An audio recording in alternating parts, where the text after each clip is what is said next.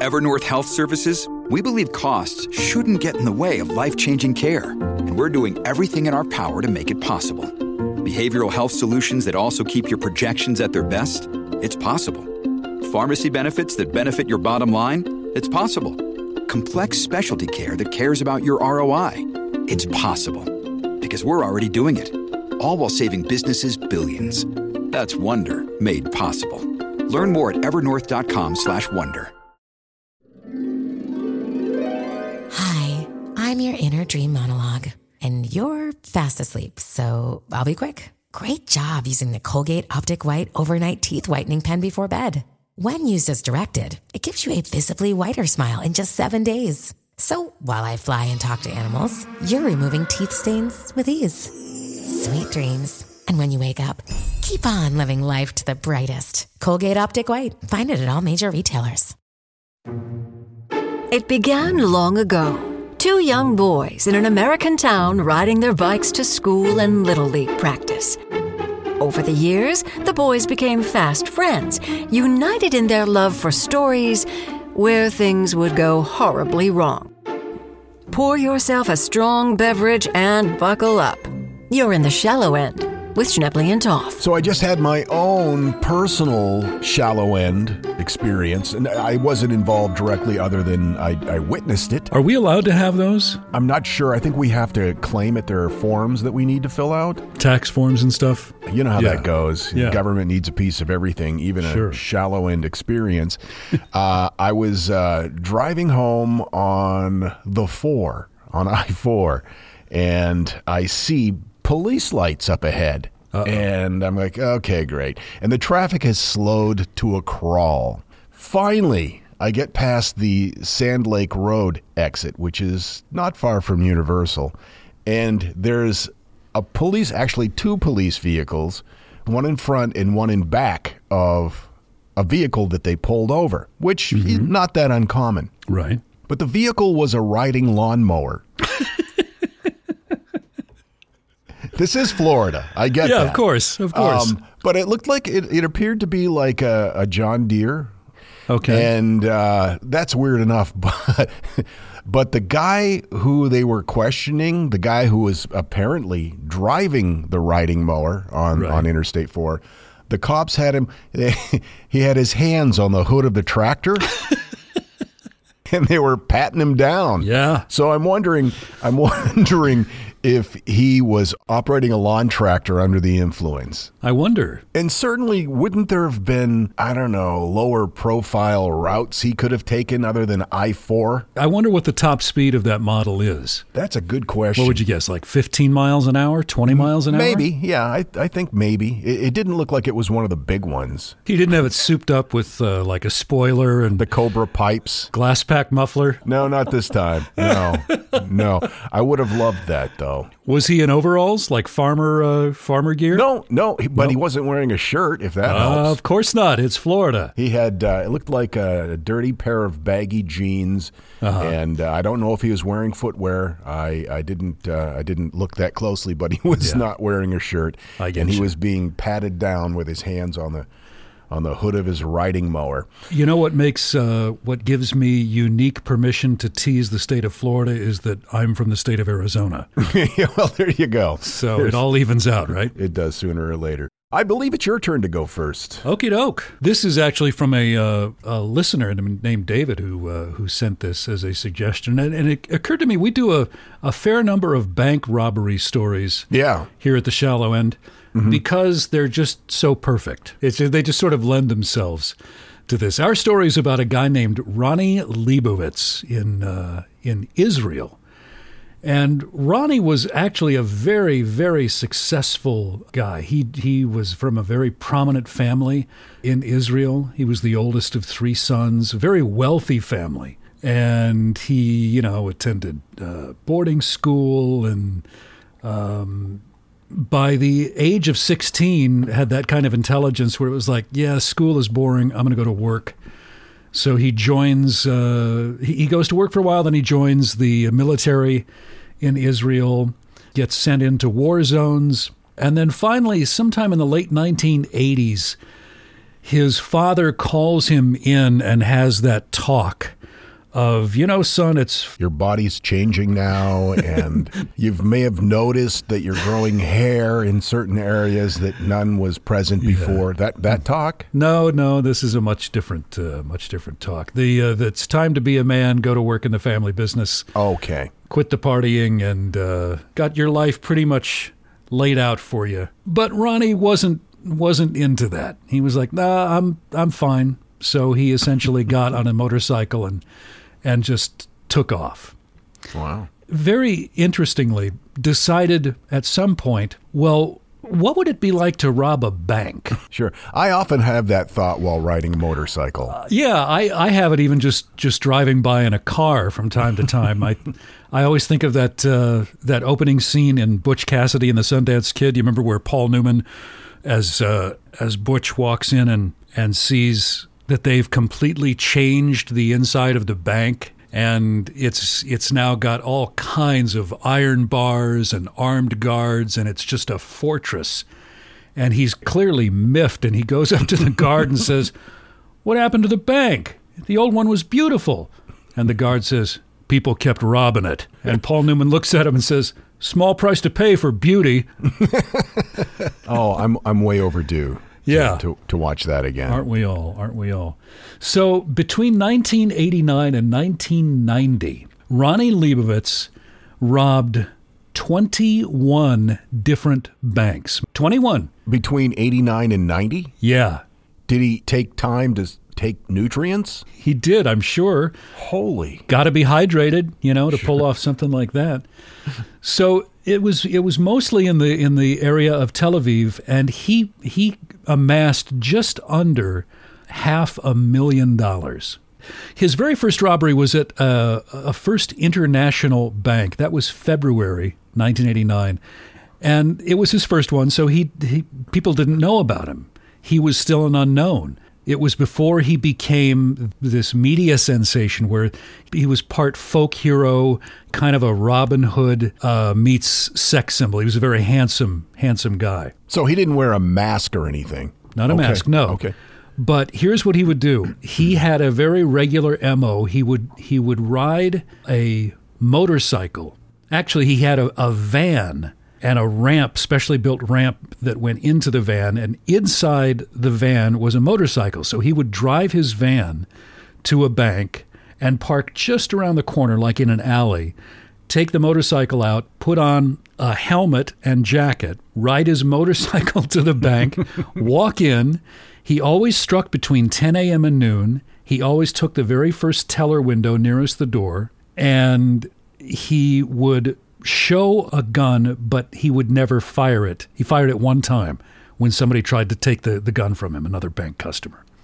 But he would get in, get out, almost always less than 60 seconds. He would jump on his motorcycle, ride it back to the van, ride it up into the van, throw the ramp in the back of the van, shut the van doors, take off his motorcycle helmet and jacket, put that in the front of the van, and then walk back to the bank. Now, this is interesting to me because he prided himself on being so fast, but when he did this the first time, he asks himself, well, where's the last place police would look for a bank robber? And he realizes standing right outside the bank itself. So he would, and he did this every time, he would dash the stuff and put the money in his shirt. And then he would walk up, and by that time there would be police pushing people back, and invariably a cop would say, sir, this is a crime scene, you can't go in. And he would always use the same MO. He would say to the cop, I should have been here a few minutes earlier. My wife is going to kill me if I don't make this deposit. Please, I'll get in and out, please. And the cop would say, well, be quick about it. This is a crime scene, but I'll let you in. And so he would go in and he would take the cash that he had just robbed from the bank and go to a different teller and deposit it back in the bank. Now, this is late 90s, so computer records and the software were not as sophisticated as they would be today. I'm guessing that if you robbed your local bank of a certain amount in cash and then 3 minutes later try and deposit that, the computer's probably going to flag that. Well, like the the story I had about the guy who robbed the bank, went outside, and then redeposited it into the ATM. And that actually, as gutsy as it is, going back into the bank you've just robbed and depositing it in person in cash, I mean, man, that's some brass ones. Yep. So he eventually got, because he was getting away with this, he got pretty cocky about it. And he would sometimes do 2 banks in a day or 3 banks in a day, all in different parts of the city. One time he was feeling so confident that he was on his way to the airport, and his son, who is telling this story, says that he couldn't help it, and as he's passing by a bank, he says to the cab driver who's driving him to the airport, "Hey, can we stop here at the bank? This will only take a minute." Literally. Cabbie pulls up into the unload zone. He runs in, robs the bank, is back out in 45 seconds, comes back out to the cab and says, "Okay, let's go," and then goes to the airport. So he, by this time, is now kind of turned into a big deal. And it's very well known that there is this motorcyclist robbing banks like crazy. So police by this point are getting pretty savvy to him, and they're launching stakeouts and setting up roadblocks in an effort to question him. And they're actually stopping other bikers, other motorcyclists. And it turns into such a thing that motorcyclists start putting stickers to taunt the police on their motorcycles and their helmets, and they just say, "I'm not the robber." Now, at least 4 different suspects were detained on suspicion of being Ronnie. But once they realize, in 2 of these cases, he committed robberies while these suspects were being held. So they know, okay, it's clearly not this guy. So eventually, as always happens, Ronnie gets caught. And his last robbery was at a bank Hapolim in Ramat Gan. And that same month, he was arrested near his parents' home outside a bank. And he claims he wasn't even planning to rob that bank. But when he got questioned, he admitted to all of these robberies. And now here's what's fascinating to me. He didn't spend or abscond with any of that money. He kept it all in his house. And a few days after his capture, he says to the cops, "Here it all is."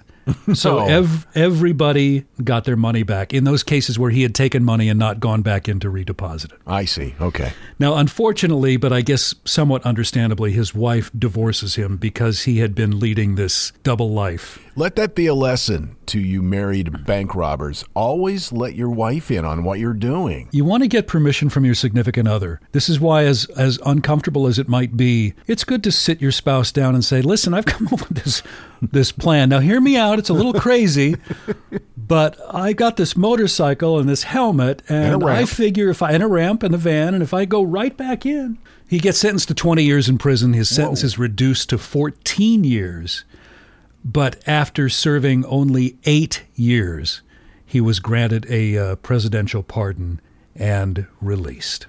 Wow. His son actually has a YouTube video where he talks in great detail about what it was like to grow up with this guy as his father. But I just think it's a fascinating technique, much like the arsonist coming back to look at the fire he's set, a bank robber who actually has the guts to not only come back and stand and look, but say to the cop, "Could I please go in and make a deposit? Otherwise, my wife's going to be really, really upset." There is a very thin line between courage and stupidity, though. Yeah, very frequently. And it's a cautionary tale, really. It seems like this happens over and over again.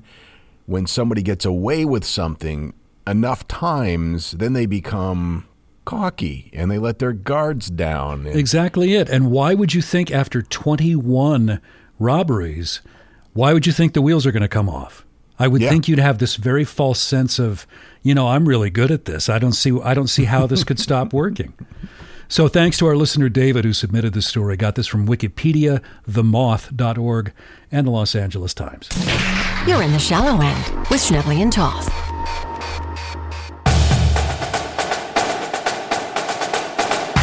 You see them at college football games, community rallies, You even see them perform at theme parks.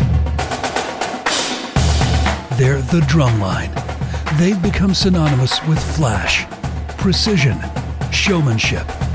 Now you can take your very own Drumline anywhere you want. We're Rent a Drumline, and for just $50,000, we'll escort you anywhere you want to go. Imagine the splash you'll make as you walk through the TSA checkpoint at the airport with 85 uniformed marching band members in front of you. Or the look on your pastor's face when they escort you to your regular seat in church. And your favorite teller at your local bank? She didn't see this coming, but she heard it from 2 blocks away. Rent a Drumline. Your next high school reunion just became something really special. Rent a Drumline.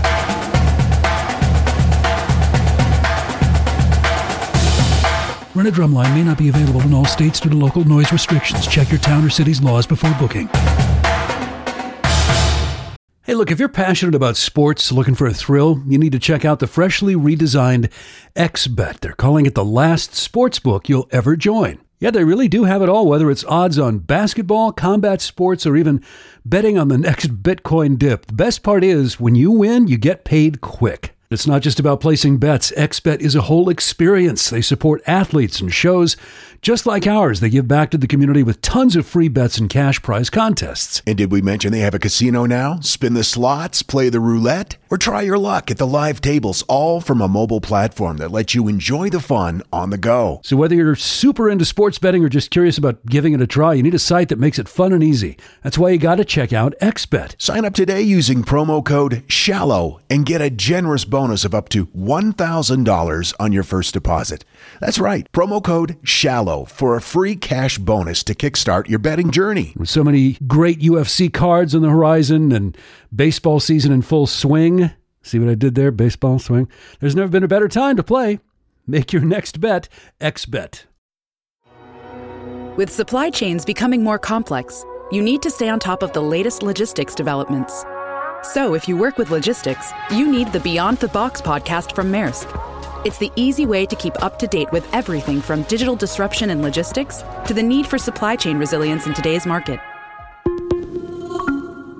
Find out more and keep ahead of the game with the Beyond the Box podcast on logistics insights at maersk.com/insights.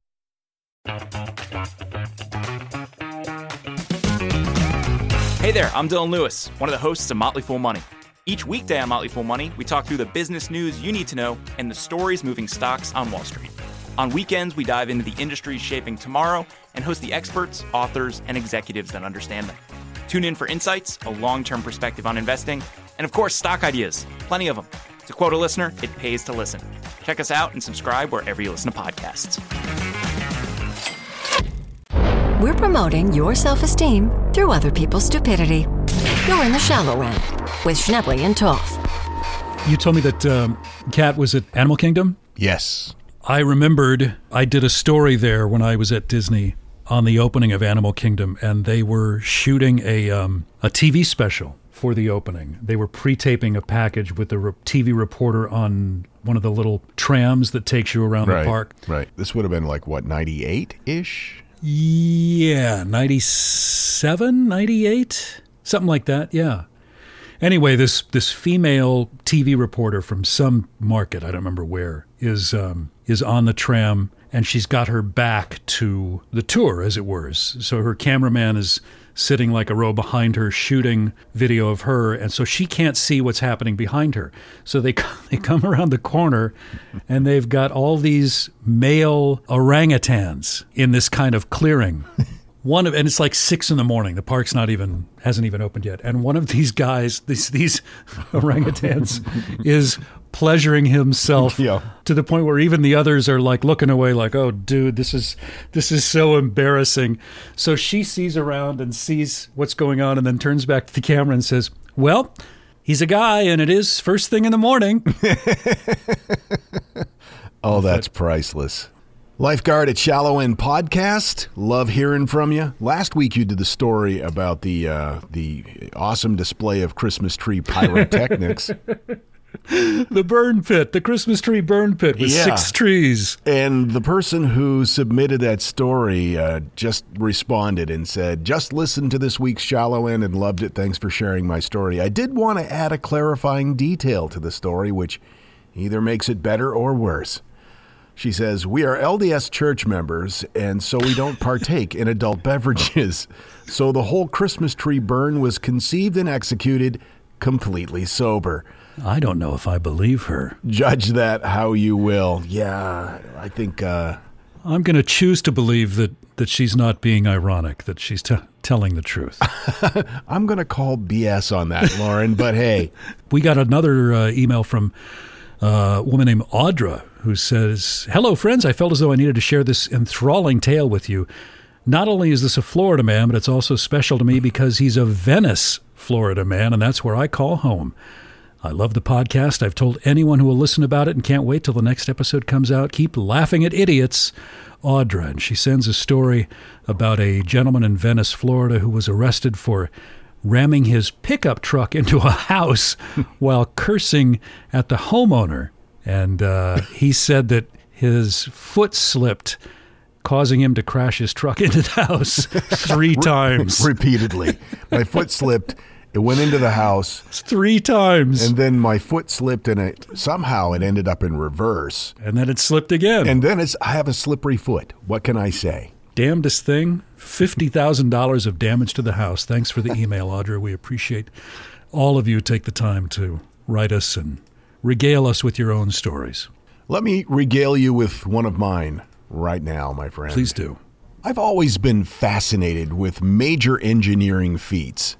Things like, as an example, when they jack up a huge building and then move it to a new location. That's fascinating to me. It really is. That's like Wile E. Coyote kind of thinking that you think, that couldn't possibly work. We'll just jack up this huge structure with pneumatic equipment and we'll put it on a flatbed truck and we'll just drive it across town or to another state. It's a major and complicated procedure, and of course, the larger the structure, the more precise the engineering feat needs to be. Yeah, baby. Now, I've always thought of this procedure as being relatively new, but no, it's been around for a long time. Nowadays, they usually raise the building with hydraulics and then carefully push it onto temporary rails or dollies. But if it's a great distance, then it goes on a flatbed truck or they attach some sort of wheels to it. It often requires parts of the building that protrude to be taken down or dismantled, like chimneys, for example.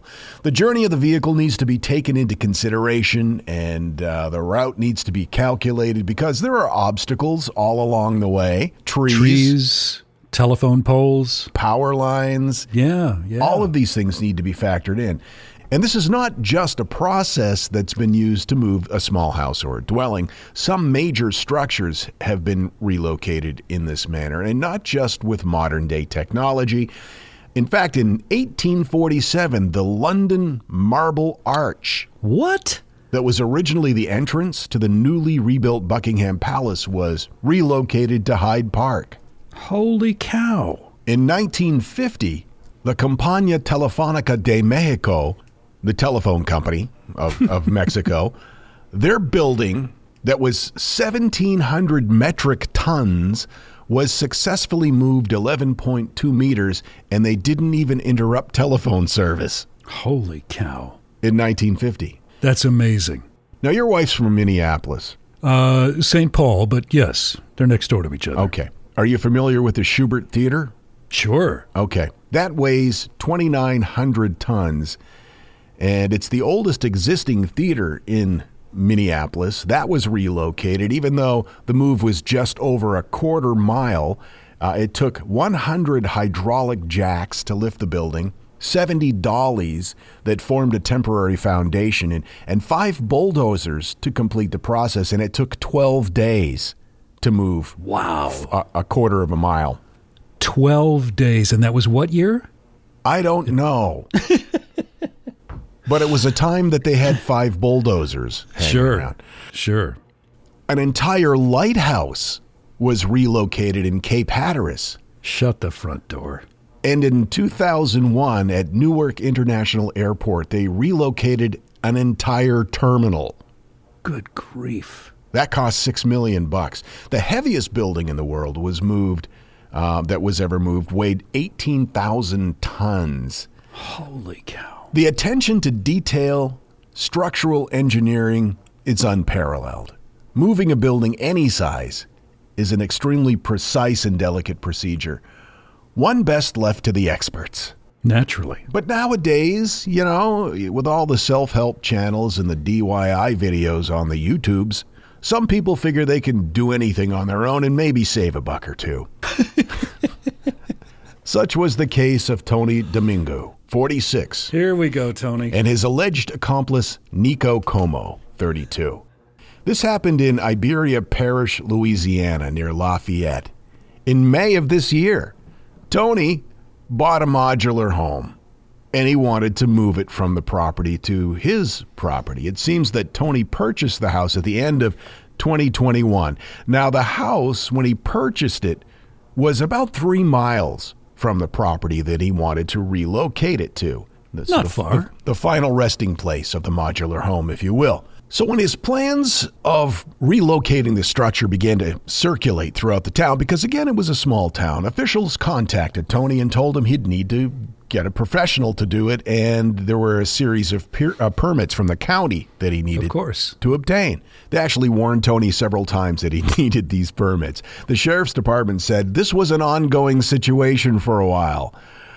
For whatever the reason, probably money, Tony decided that it was in his best interest to ignore the warnings from the county and law enforcement and just figure out a way to do it himself. Don't you think most of us would do that in his position? I think it would enter my mind. Yeah, I got this. I don't need your little forms or your little permits. I got a Dodge Ram 1500 with a trailer hitch. It's a 4x4. I'm good. Tony first enlisted the help of his friend Nico Como. The big move was going to take place on the 12th of May of this year. And because he didn't have permits, he thought it would be best to relocate the house in the middle of the night. Sure. So somehow these guys managed to get this home, which, by the way, was 1,700 square feet. Wow. Connected to a truck.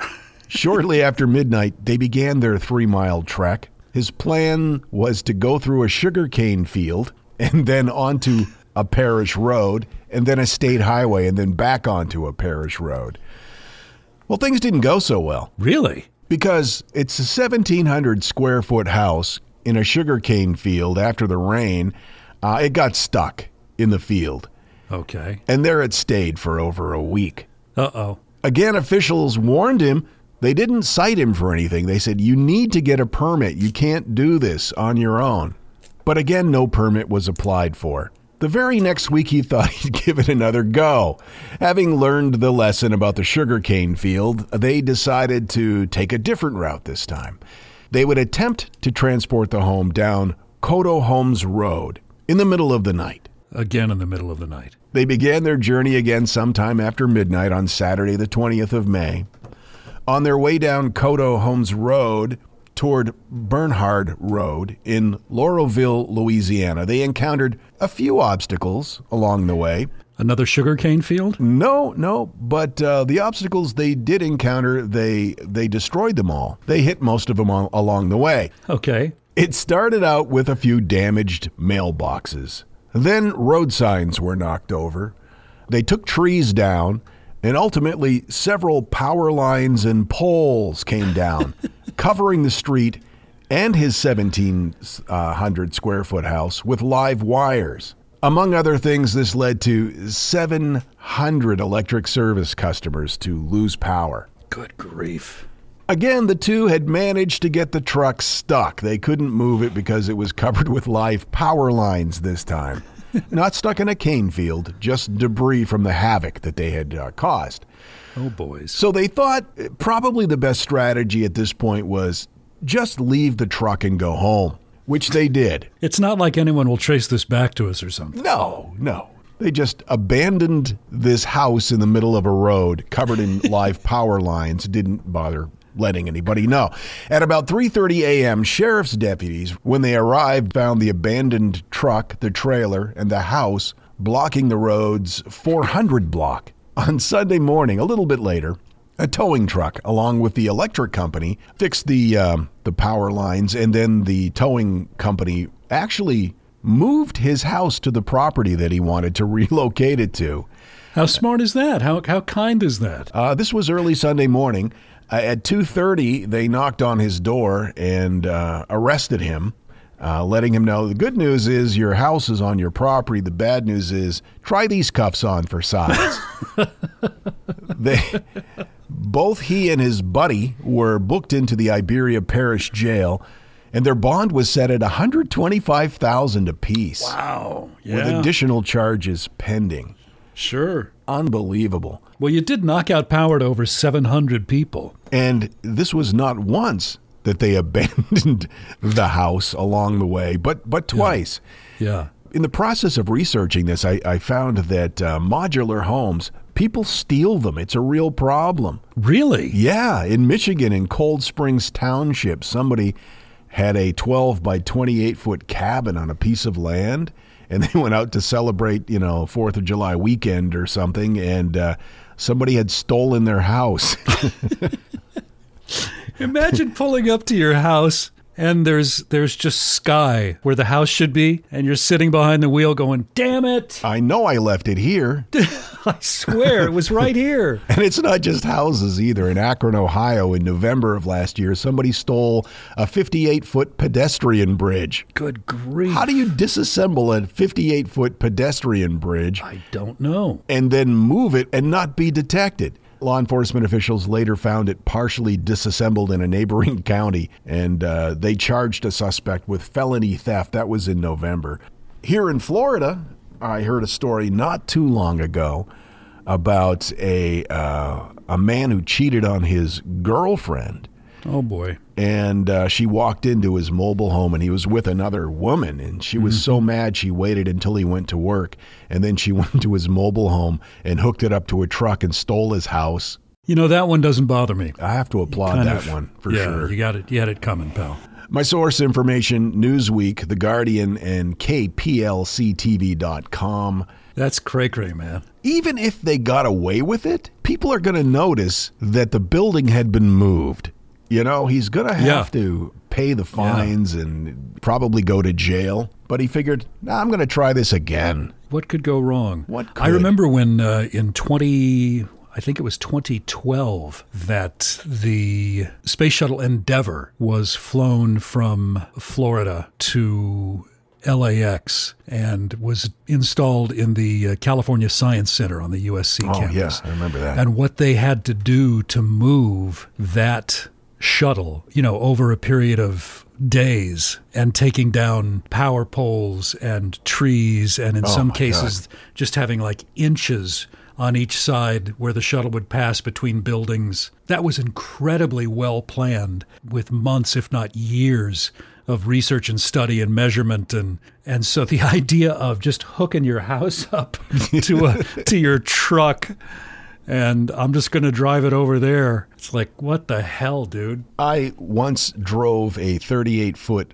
RV bus through New York City. No, you didn't. I did. Yeah, and I ended up on, what's the name of that parkway? Merrick Parkway over in Connecticut? Yeah. The beautiful, picturesque parkway with the very low stone overpasses. I somehow ended up on that. And the overpass was like 12-foot clearance, and I knew that the RV was 12.6, and there was no way out. I had to attempt it. Because the bridge was, or the overpass was arched, I drove right down the center, and I must have cleared it maybe by 3 inches or something. Oh, my God. Yeah. How many of those did you have to clear? I took the very next exit I could. Yeah. And ended up driving through a residential neighborhood in Bristol.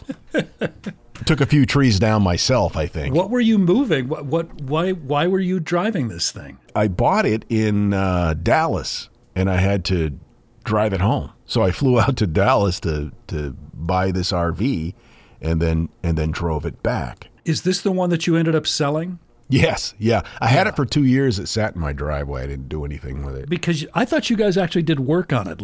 We did, yeah. Yeah, it was kind of like a flip project, you know. Okay. Yeah, we and you had hopes of turning it into like a mobile studio. Yes. Yeah. But I thought that was such a cool idea. We were thinking it'd be kind of a cool thing to do, and we could do live shows and all of that. But then we decided this is way too much work. Plus, it made Kat really nervous. She wouldn't drive it. It made her nervous when I did, and understandably so. I almost decapitated us on the Merrick Parkway in Connecticut. You said it was 38 feet? Yeah, 38 feet. Wow. Yeah, it was a big one. It had 2 bathrooms in it. My God, that's huge. I know, and I never would have bought something like that, but it was ridiculously priced. It's because the dealership that had it dealt with these multi-million-dollar diesel pushers, you know, the great big rock star buses.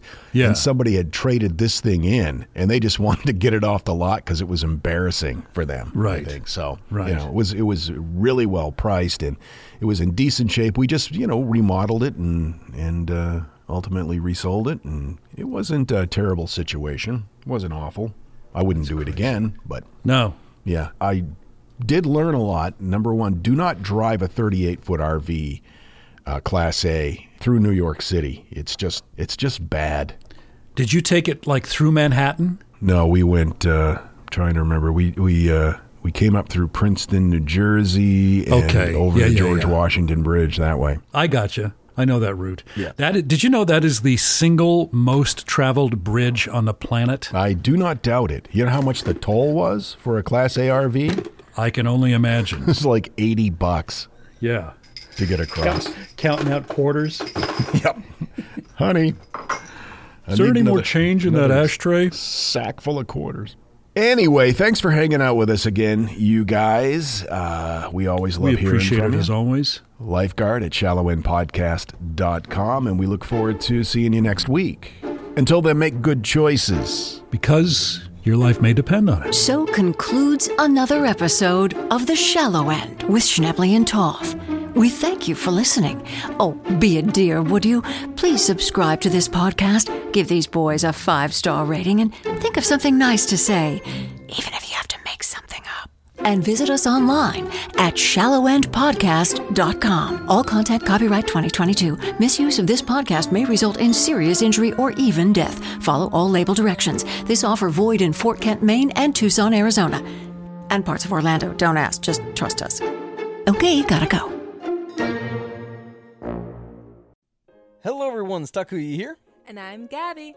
And we are the hosts of History of Everything, a podcast which you can probably guess by the name is, well, I mean, it's about everything. Do you want to know why people thought potatoes were evil and would give you syphilis? Are you curious about all the stories of the terrible and stupid ways that people have kicked the bucket over the years? Do you want to hear tales about all of the different badasses of history and the lives that they had brought to life? Well, if so, then look no further. History of Everything is just the right podcast for you. It's available on Spotify, Pandora, and anywhere else that you get your podcast from. Join us for some fun and just see how weird and wacky history can be.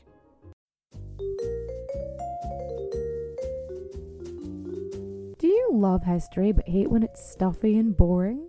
Well, look no further and join me, Katie Charlwood, your friendly neighbourhood social scientist and reader of books, as I delve into unsolved historical mysteries, murders by gaslight, and of course, women who have been misrepresented through all time. On Who Did What Now, the history podcast that's not your history class. Listen wherever you get your podcasts.